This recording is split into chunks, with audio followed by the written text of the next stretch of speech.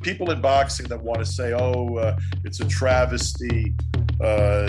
Jake Paul and Logan Paul for boxing is a travesty, and Mike Tyson doing exhibition is a travesty, and YouTubers fighting and bare knuckle boxing are all killing boxing.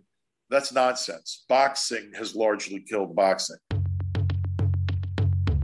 Welcome to another edition of the Columbia University Sports Podcast, the Cusp Show, where we talk about the business of innovation, disruption, media, management, all different kinds of things. I'm Joe Favorito, and we're going to change it up probably now and going forward as you listen to our podcast with some other hosts in addition to myself and my regular host, Tom Richardson. Today, we are being joined, because this is a subject near and dear to her heart, by Professor Carla Variali Barker. Carla, welcome back to the Cusp Show. Thank you. One of my favorite podcasts, and I'm really jazzed about our guest today. And we're going to talk, Carla, about a subject that is very close to you, but as listeners will find out as we go through this, is not about the bright side of sport. It's kind of about the dark side of sport with a guest, Lou DiBella, who's seen the best and the worst of the sport of boxing. No one can say he's not candid and authentic, but you're right. He definitely took the podcast in a different direction, and I'm here for it. Mm-hmm. Yeah, and I encourage everybody to listen to it. Lou's had a tremendous background in other sports as well. In baseball, has produced films, has been around some of the biggest fights, helped build HBO Sports from what it was, from kind of how it came up, and led in boxing under people like Seth Abraham and Ross Greenberg. But I think you'll learn a lot today, Carla, as you listen to this about a sport that is all about spectacle, but maybe the spectacle is too much. So we've talked a little bit about ownership, minor league baseball, media, fight sports a little, and that's where Carla really wants to kind of dig in a little bit. But our guest today touches on all those areas and then some. Welcome to the Cusp Show, Lou DiBella, the president and founder of DiBella Entertainment. Good to be with you. Cool. So Lou, why don't you give us just 2 minutes on how you got to where you are and a little bit about DiBella Entertainment before we get into boxing, minor league baseball, movie production, and everything else in the next 25 minutes. Well, I'm a Brooklyn kid who grew up loving sports. I went to law school knowing that I always wanted to get involved in sports or entertainment because sports was my first love since I was a little kid. And my two favorite sports from the time I could walk were boxing and baseball. My grandparents, my grandfathers, and my dad were Brooklyn Dodger fans. That made me a Met fan, so I was a National League Baseball fan. And Muhammad Ali became my hero like the first time I saw him on television, the first time I heard him speak. I was like mesmerized. And I literally would, as before I was 10 years old, 7, 8, 9, 10 years old, I was listening to Ali fights on a round by round updates on a transistor radio hidden under my pillow so my parents didn't know. So I always wanted to get into sports or entertainment. I wound up going to Harvard Law School because I got in and because I figured that credential, considering I wasn't a rich kid, I wasn't particularly connected to anyone in sports or entertainment. I knew how difficult it would be to break into those fields. So I was going to go with the best credential I could get. I went to Harvard Law School. I worked at a firm called Sullivan and Cromwell, a law firm on Wall Street. Not on Wall Street. I actually worked in the Uptown office, but it was a Wall Street firm. Great firm. I learned a lot there about how to think as an attorney, which was helpful in the boxing world because God knows it's a litigious, miserable, wretched, combative, confrontational kind of sport and industry. But I always wanted to get in sports entertainment. I worked at S&C for about 4 years. The entire time I was looking for a job in sports or entertainment. I interviewed in 1989 for the job as general counsel of the New York Yankees. I talked to a bunch of Yankee officials, a guy named Arthur Richmond, may he rest in peace, and some other people who were then there. And I had all these great interviews. And I was told that I was a finalist. There were 3 of us in the running, and I was supposed to go to the Bronx for an interview with the boss, George Steinbrenner. And I got dressed for that interview the morning of the interview. Before I left my apartment, I'd taken the day off from my legal job. Before I left my apartment, I got a phone call. It was from Steinbrenner's secretary She sounded sheepish and embarrassed and like hesitant to talk to me, but told me that George realized when he looked at my resume that morning that I was only in my 20s and that he wasn't going to have a general counsel who was, barely out of the, the cradle. So he canceled the interview last minute. And I think that the secretary felt so badly for me that she mentioned to me that one of the other candidates I was interviewing was also interviewing for a job as the head lawyer for HBO Sports, in the 80s, 90s, and, the decade of the 2000s. HBO was the dominant force in world boxing. I was a big boxing fan. As soon as I heard HBO Sports, it clicked with me. Oh my, that's perfect for me. I was already in my suits, so I snuck past security in the HBO building and went in search of the HBO general counsel.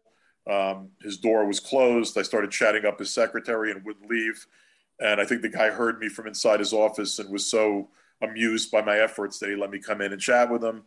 I told him that he told me he was about to hire somebody and they were about to make an offer that day. I said, "You're about to make a big mistake." And I tried to sell him on myself. And I think he was just humored by my brashness. And he sent me up stairs to meet with Seth Abraham, who was the president of HBO Sports. Mm-hmm. And at that moment in time, probably the most powerful person in boxing. And I went to Seth's office. We were both Brooklyn kids. We both shared a love of not only boxing, but baseball. I spent like an hour and a half in his office. And on the following Monday, I got the job and my career in boxing began in 1989.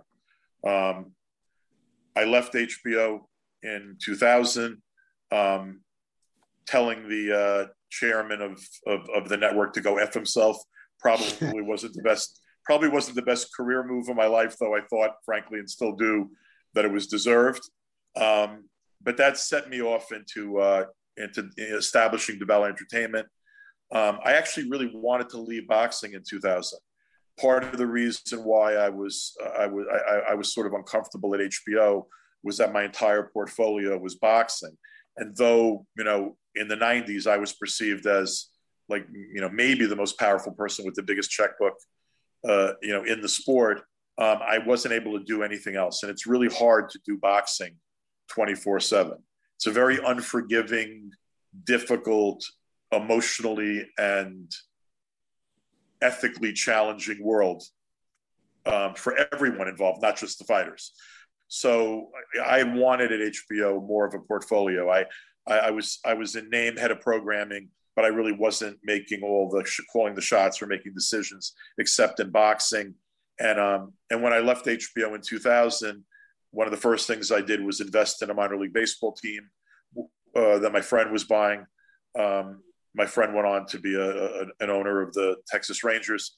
But through him, I got to learn a little bit about the minor league business. I invested in that team. And then a few years later, became the managing partner of a team that's now the Richmond Flying Squirrels, the San Francisco Giants AA team. I later bought with a group of friends the Montgomery Biscuits, which is a Tampa Rays AA team. So both of our parent teams are out there fighting right now with a pretty good chance in my mind of winning a world championship.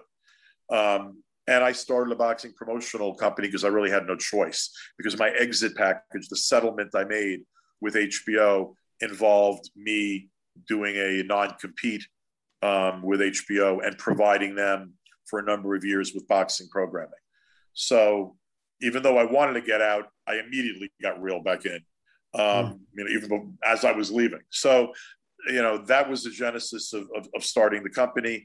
I've been 20 years in boxing as a promoter. Since I left HBO, 32 years in total right now in the boxing world. The managing owner of two minor league teams, as we talked about. I have a production company, and I mess around in producing documentaries and films. And I think, frankly, all the other stuff is what's allowed me to remain sane and continue to function with a chunk of my time in boxing for 32 years. Because if I wasn't partially immersed in these other worlds, I don't think I would be able to handle boxing as a full-time gig. I think I'm long past that. But that's sort of the history, and that's where I am right now. Cool. So Carlo, why don't you fire away with a couple of your questions you've been itching to ask, especially on the boxing side? Right. Well, I'll ask you, since you mentioned documentaries, did you watch Ken Burns' documentary on Muhammad Ali that just came out? And what did you think about that? I did watch it. I should say I watched 3 out of 4. So I have to go back and watch the episode I missed. I'm a huge Ken Burns fan. He's a great documentarian, and I've never seen anything that Ken did that wasn't well done. I mean, there's some stuff that was more compelling than others, but I mean, the guy's a fine filmmaker. I do believe that this 4-part documentary will stand as the quintessential Ali doc, from what I saw. I thought the first episode was particularly interesting and powerful. It provided a lot of perspective, some of which I didn't even know, because, like, I mean, the Alis became friends. I knew Muhammad well, and Lonnie. I got to spend a lot of time with him, which was amazing, because getting to spend a lot of time with your hero and having him still meet your expectations and your Wow. sort of like childlike visions, that was a wonderful thing for me. So I thought the first episode was really enlightening. Like, I know more, as much or more, like, I've read everything ever written, pretty much. I've seen everything ever done. So there was stuff in this that didn't break ground to me, but I also thought it was extremely well researched and conceived. I thought the interviews and the subjects were excellent, and I thought particularly the first and last episodes to me were particularly powerful. The first one because it provided a lot of background that even I didn't fully know, and the last one because Yes. I think it synthesized a lot about his significance and how it not only transcends boxing, transcends sport in general. Fantastic. Can you talk to me a little bit? I know you've been involved in promoting women's boxing. What's ahead for that aspect of the sport? Is that a fresh take for boxing? I mean, it really shouldn't be anything more. It shouldn't really be a fresh take, because it's just, terrific athletes and fighters competing in the same sport. Look, I'm frustrated because, like, I've been a trailblazer in women's boxing. That's undeniable. And frankly, I've made almost no money over the years. And if you aggregate my investment in women's boxing vis-a-vis what I've profited from it, I'm not even anywhere near break even. Yet most of the female athletes I've represented, worked with, promoted, not that they're upset at me or frustrated personally. Well, frustrated with me because I'm the person they directly deal with, probably, but they know it's not my fault. But women in boxing have been screwed and provided with less opportunity than women in most other sports, and frankly, women in the sports world in general are underrepresented, underappreciated, and underpaid. So, I'm a little frustrated myself. I think there's the quality of the athlete, of the female fighter, is getting better all the time, like every day. Every time there's an Olympic Games or a World Championships right now, you see that the talent level among the women competing is rising dramatically. There are more and more women that are inspired by the women that they've watched, even though the women they've watched have been vastly underpaid and not given the kind of platforms they deserve.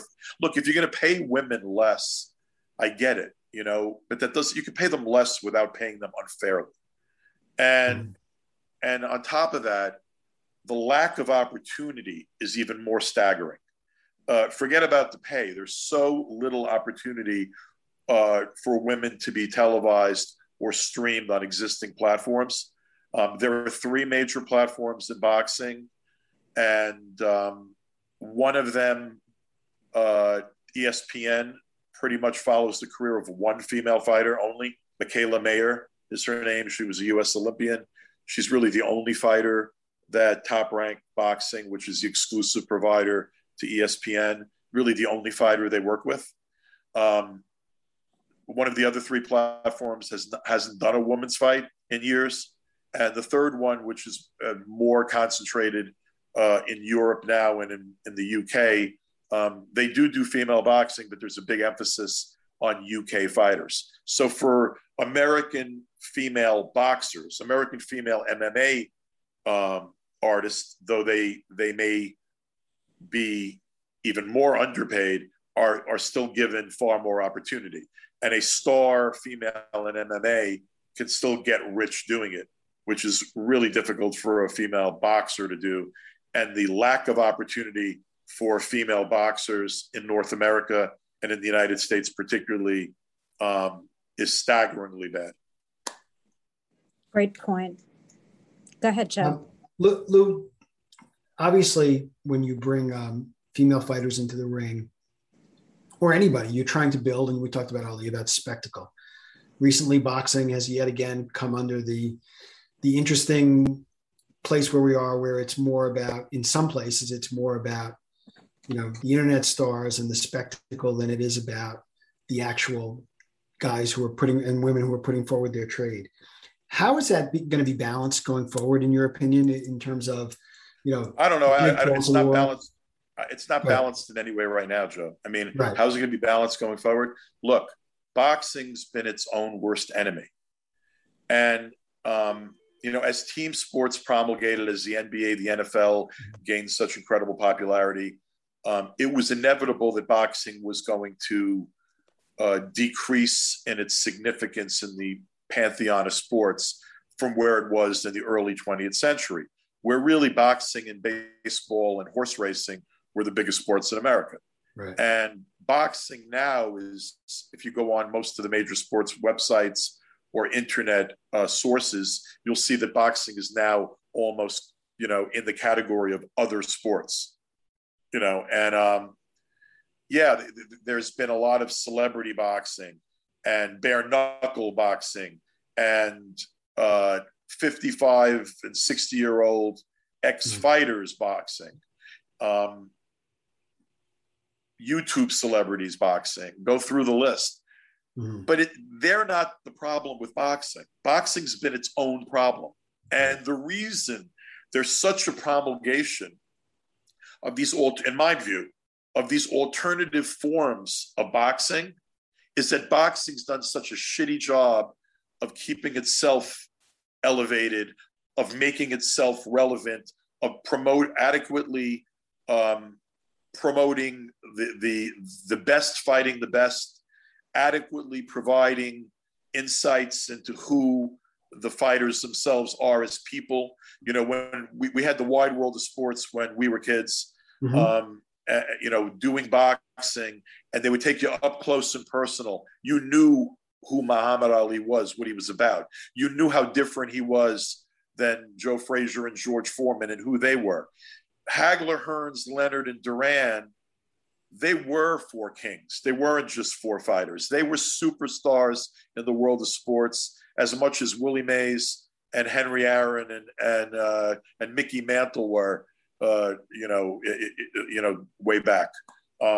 They were transcendent celebrity athletes. They were the Michael Jordan of their sport. And right now, I'm going to go one step further. Almost every fighter in America could walk through Times Square dressed in street clothes and be unrecognized. Possibly find a stray boxing fan or two that'll come get their autograph or say hello. But the days where a Ray Leonard couldn't walk through Manhattan, or a Tommy Hearns, or a Duran, or a Hagler, or a Muhammad Ali, or a Frazier, or a Foreman, or even going to the era of Riddick Bowe and Evander Holyfield, Lennox Lewis, Mike Tyson, there is no Mike Tyson now. And the closest thing to a superstar fighter that we've had in recent years, Floyd Mayweather, is retired. I mean, the UK boxing's way, way bigger in Great Britain across the pond than it is here. And they have Anthony Joshua, Tyson Fury. They have fighters that are pop culture icons in the UK, that are transcendent celebrities. Those days for boxing are largely gone in America, and boxing's done it to itself. So the people in boxing that want to say, it's a travesty, Jake Paul and Logan Paul boxing is a travesty, and Mike Tyson doing exhibition is a travesty, and YouTubers fighting and bare knuckle boxing are all killing boxing. That's nonsense. Boxing has largely killed boxing. And it's worse in 2021 than it's ever been. And that's not due to the pandemic. It's due to the fact that we're in an era where more than ever, due to the anonymity of most of our best athletes and the irrelevancy to a lot of the general sports, casual boxing fan, the general sports fan, we need the best fights more than ever. We need the best to fight the best more than ever. We need fighters who fight. We need fighters who are willing to promote themselves. We need people excited enough about boxing to tell the stories of the fighters so you care about them, because that was the key to the success of boxing historically. You know, boxing, the heavyweight champion of the world was the man. The heavyweight champion of the world was every bit Babe Ruth and Lou Gehrig, Henry Aaron and Willie Mays, and you know, in today's baseball world, Mike Trout and Fernando Tatis Jr. The heavyweight champion of the world was the man, frankly, above team sports players. And now, if you go to the general public or stop someone on the street and just say, "Hey, who's heavyweight champion of the world?" as many people are going to say Mike Tyson or Jake Paul as they're going to know that it's Anthony Joshua and Tyson Fury, at least in this country. That's absolutely not the case if you cross the pond. But boxing's done a job on itself. It's becoming more and more difficult for me to justify, frankly, the energy, time, blood, sweat, and tears I give to the sport. And I think this interview is coming at an interesting time for me psychically, and because I'm sort of in a place right now where I'm starting to have a lot of doubts about whether I want the last chapter professionally and personally for me of my life, because I just turned 60 during the pandemic, whether I want that last chapter to end with a lot more time in the world of boxing. And I'm not so sure about that. Wow. Carla, you have one more you want to get in before we let Lou get to some of our final questions? Absolutely. Lou, I mean, what more could boxing be doing to protect the health of athletes? Here's the problem. You have no idea how bad it is. So it's not a matter of giving you one thing. Yeah. The state, there is no commissioner of boxing. There is no federal boxing commission. State regulation are a bunch of political hacks who are the same scumbags that we see ruining our country. And frankly, they don't have the time or energy to really try to protect athletes or fighters. There's virtually no testing for steroids. Cheating is rampant. There's no standardization of health and safety requirements across the 50 states. Forget about around the world. Most states require an eye test and an AIDS test. You could be knocked out 17 times in a row, which is an immediate indication that you shouldn't be fighting, that you're brain damaged, that you likely have CTE already, that you've been cussed repetitively, and still be licensed in most states. And by the way, if New York or California or Nevada, who are some of the states with the best health and safety requirements, not perfect, but the best, refuse to license you, some other state will, because there's no reciprocity or communication between anybody. Fighters need to get CAT scans or MRIs before they have their first professional fight. So there's a baseline thing to compare them to. There's got to be a rule of reason. If you've not been knocked out a certain number of times, knockouts are by definition concussive incidents. You shouldn't be allowed to fight anymore. The barbarism of the state of health and safety in boxing, the lack of appropriate health and safety standardized regulation, it's as bad as it was when I started 32 years ago. And I testified before Congress about 26 years ago or so, 25 years ago, about the same things I'm saying to you now. And I can honestly say that things haven't gotten much better. So the answer is, part of the reason why I'm losing some of my love, and part of the reason why, frankly, at 60 years old, look, I got into the Hall of Fame in 2020 during the pandemic. I haven't had an induction ceremony, but that Hall of Fame induction, that Hall of Fame recognition, honestly, was the last sort of the last, gold ring at the end of the stick that I was reaching for. Like there's really nothing left I feel like I need to do or want to prove in the sport. I'm having a hard time justifying how I elected to spend my life and how much of it I dedicated to a sport that I love, but undeniably have a love-hate with nonetheless. Mm-hmm. And it's become ethically, morally, it's psychically more difficult for me to justify the time I've given it already. And the realization that, look, you can be in something and know it's flawed, right? And still do your best to be a positive force in it. And I have tried to do that, right? Believe me, there are enough pieces of garbage in the boxing industry. Liars, cheaters, thieves abound. I'm proud not to be one of them, and I'm proud not to be recognized as one of them. And I love the sport. I hate the business. I see how dark it now is, and it's making me question a lot of decisions I made in my life. And one of the biggest frustrations I have is how unsafe it presently is, how rampant cheating is, how rampant corruption is. One of the great reasons why boxing, in my mind, has lost a lot of its popularity is due to all these sanctioning bodies. There are 4 to 6 or 7 world champions in every weight class. So everyone's a world champion. Therefore, there is no real world champion. And the best don't fight the best.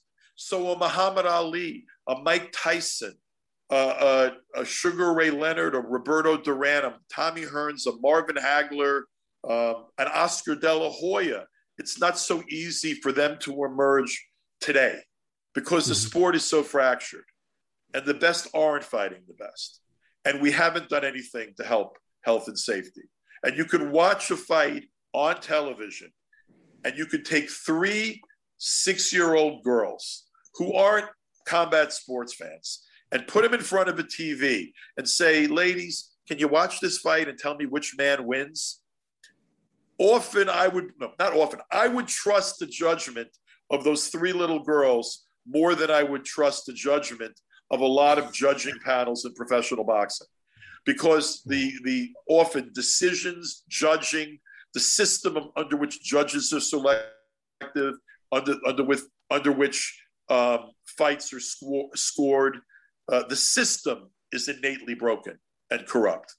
So take a sports fan and put them in front of a TV, and they spend an hour watching a great fight. And then the guy whose name gets called as the winner isn't the guy they watched win the fight. That's not a selling point for your sport. That's not something that helps your sport grow. That's not something that helps you develop new fans. So I'm at a crescendo and I'm at an apex of frustration and headiness over what I'm doing with my life in boxing these days. So in wrapping up, first of all, never downplay the way you have kind of crafted your career and told amazing stories and worked with great people to get to where you are. That's a credit. I don't think looking back, Carla really gets us in a lot of places.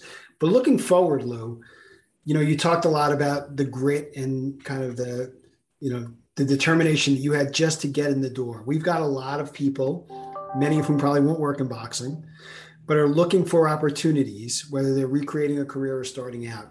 When young people come to you, what's the message that you got from a young Lou DiBella, from Seth Abraham, or someone else that you continue to pass on for people who want a career in business of sports media or entertainment? I actually take those conversations pretty seriously. Like if I get a cold call or a phone call from a kid or someone in a sports marketing program or someone who just got out of school or whatever, I had people over that 4-year period that I was at Sullivan & Cromwell, that I was a lawyer, and I don't regret that experience. I love that firm and the people there, and I learned a lot. But I always wanted to get into my foot in the door somewhere. So I would cold call top executives and sports union heads and network executives. And the shocking part was there were a good number of them that took the time to actually spend a minute or two with me. And there were actually a couple that wound up being, if not mentors, certainly people I could call now and then to get a word of advice. And so I try to talk to as many of those people that reach out to me. Look, everybody wants to be doing something that they consider to be fun or that they're passionate about. And, you know, men and women who love sports are passionate about it. It's a big part of our lives. And even as a kid, you know, the number of people that want in the door for the stuff they consider to be sexy for their future, you know, like whether it be the music industry, film, television, acting, the sports business, there's always going to be more supply than demand. There's always going to be fewer opportunities and jobs than the people seeking them. But it's your resilience, it's your patience, and it's your ability to pay some dues and take some time doing stuff maybe that's less right on point with what you really want to do, in order to find your opening and your crack in the door. You need persistence to make it in the sports business or to find an opportunity. I don't care, like, you know, I had, you know, I went to Tufts University. I graduated summa cum laude. I was Phi Beta Kappa. I went to Harvard Law School, and I couldn't find anything in the sports or entertainment business to do getting out of law school, including a sports or entertainment related legal gig. So when I went to Sullivan and Cromwell, I was doing corporate work and real estate, and you know, my whole life I knew I needed to be in sports or entertainment. But I didn't stop looking, and I didn't stop trying, and I didn't stop networking, and I didn't give up, and I didn't get my break in the sports world until I was 29 years old, you know, which is still young enough, but it's a long ways away from college and law school, you know. So start networking when you're still in school. If you see somebody, you know, it's amazing how people react differently to take a picture with me or sign this ball than they do have a conversation with me. Or can I ask you a question? Do you know what I mean? Yep. And you'd be surprised. Like, I think young people that want to get in to the sports or entertainment realms, you know, if you have the opportunity, you're in someone's presence, feel like, ask them a question, approach them, you know, cold call people. You know, don't be upset if you get 9 phone calls that are unresponsive, because you might get that 10th where someone's going to have a conversation with you that it can actually send you in a good direction, or even sometimes change your life. So, you know, I think a lot of it's persistence, resilience. You know, if you want something bad enough and you're passionate enough about it, if you have the skill set to do it, don't give up on it. Mm-hmm. You know, like, fight for it and scratch and claw. And if you can't, you know, like, for example, I knew that part of what I wanted to do, like, that once I got into sports or entertainment, I wanted to be a deal maker. Like, I wanted to be a negotiator. I wanted to be a programmer. I didn't want to be a lawyer or accountant or scrivener. Like, I wanted to be the guy sort of making decisions. So even when I was at the law firm, I didn't want to be doing like big merger and acquisitions deals where I was a tiny little part. I negotiated leases and did real estate transactions and smaller deals, or I was involved in deals that were more general corporate work than they were specificity to securities or something else. Because I was even in the back of my head thinking, what can I take out of the experience I'm now having that I can use effectively where I want to be, you know? And I guess my best advice would be, you know, never give up. Well, don't give up on boxing yet, Lou. This has been a really interesting. I don't know if that'd be giving, Joe. I don't know if that'd be giving up. That might just be taking a shot at happiness at this point. I mean, I you know, when a baseball player's career goes too far, he hits 190 and he looks like a shadow of himself, and the sport forces him to retire. When a boxer's fight, when the fight's taken out of him, when he's been in too many wars, when he's taken shots to the head for years and years and years, the ramifications are completely different. Yeah. You know, I went to one final story I'm going to leave you with if I have 2 minutes. Yep. But I got an invitation recently for there's an ex-fighter, Iran Barkley, and there was a fundraiser to help him out. You know, he's had a rough journey, you know, in his post-boxing career, and certainly has some onset of some kind of pugilistic dementia, probably. And there was a fundraiser for him on City Island, you know, in late summer. And Mike Tyson was going to, you know, had agreed to go, you know, make an appearance to help raise some money for Iran and some of the other fighters who were more in need that were there. And I knew a lot of people that are attending, so I decided, you know what, I'll take a ride over there and I'll say hello to a bunch of people. I haven't really socialized around the boxing world during COVID, so a lot of these people I haven't seen in a few years. So I went to the dinner. And I walked around the room with my mask on, glad, you know, shaking hands and having conversations with people I haven't seen in forever. There were probably 20 or 30, you know, well-known star fighters from the 70s and the 80s and 90s who were there. There were an awful lot of local New York boxing people and New York boxing talent that I knew over the years, Golden Glove champions and people that spent years in boxing. And every fighter I talked to, every conversation I had, it was like something was clicking in my head, just saying, well, damage has been done. Damage has been done. I mean, there was virtually nobody in that room that hadn't suffered the consequences of combat sport that involves repetitive head injury and repetitive head trauma.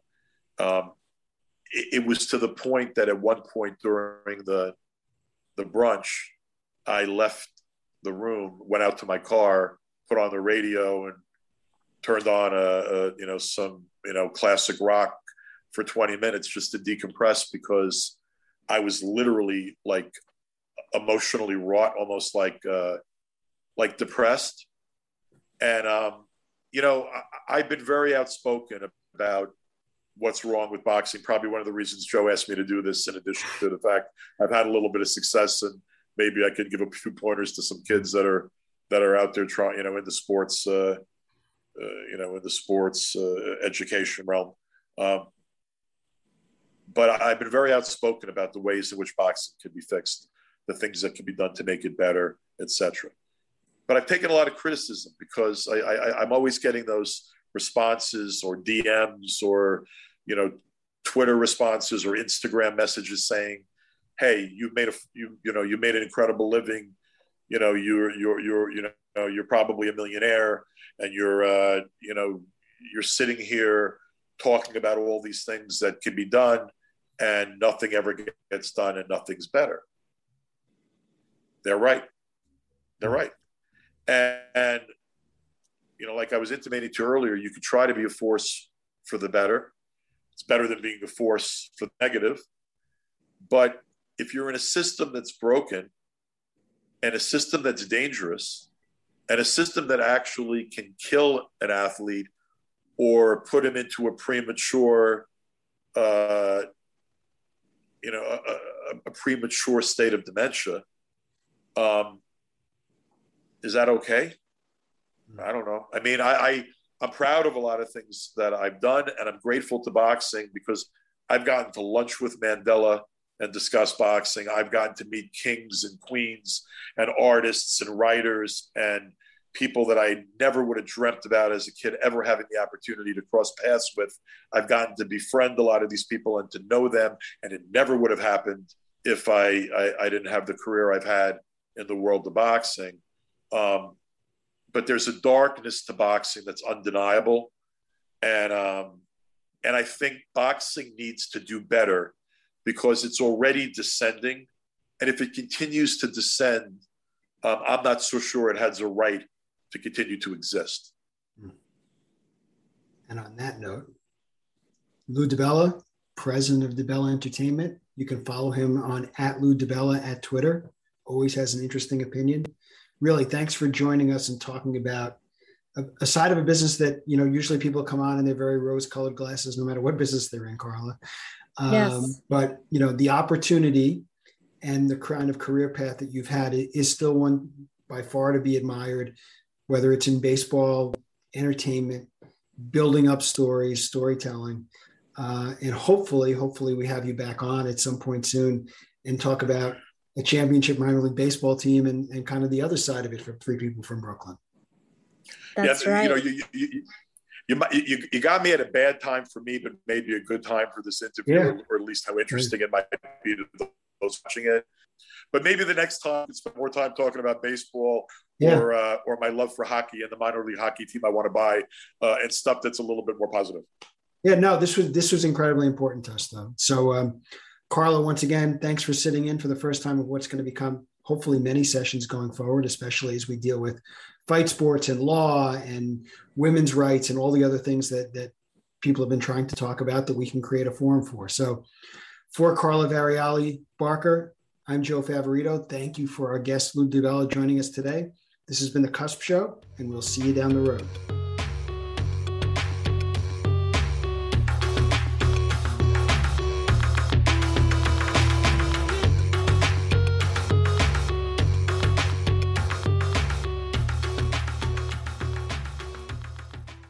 Lucky Land Casino, asking people, what's the weirdest place you've gotten lucky? Lucky? In line at the deli, I guess? Aha, in my dentist's office. More than once, actually. Do I have to say? Yes, you do. In the car before my kids' PTA meeting. Really? Yes. Excuse me, what's the weirdest place you've gotten lucky? I never win and tell. Well, there you have it. You can get lucky anywhere, playing at LuckyLandSlots.com. Play for free right now. Are you feeling lucky? No purchase necessary. Void where prohibited by law. 18+. Terms and conditions apply. See website for details.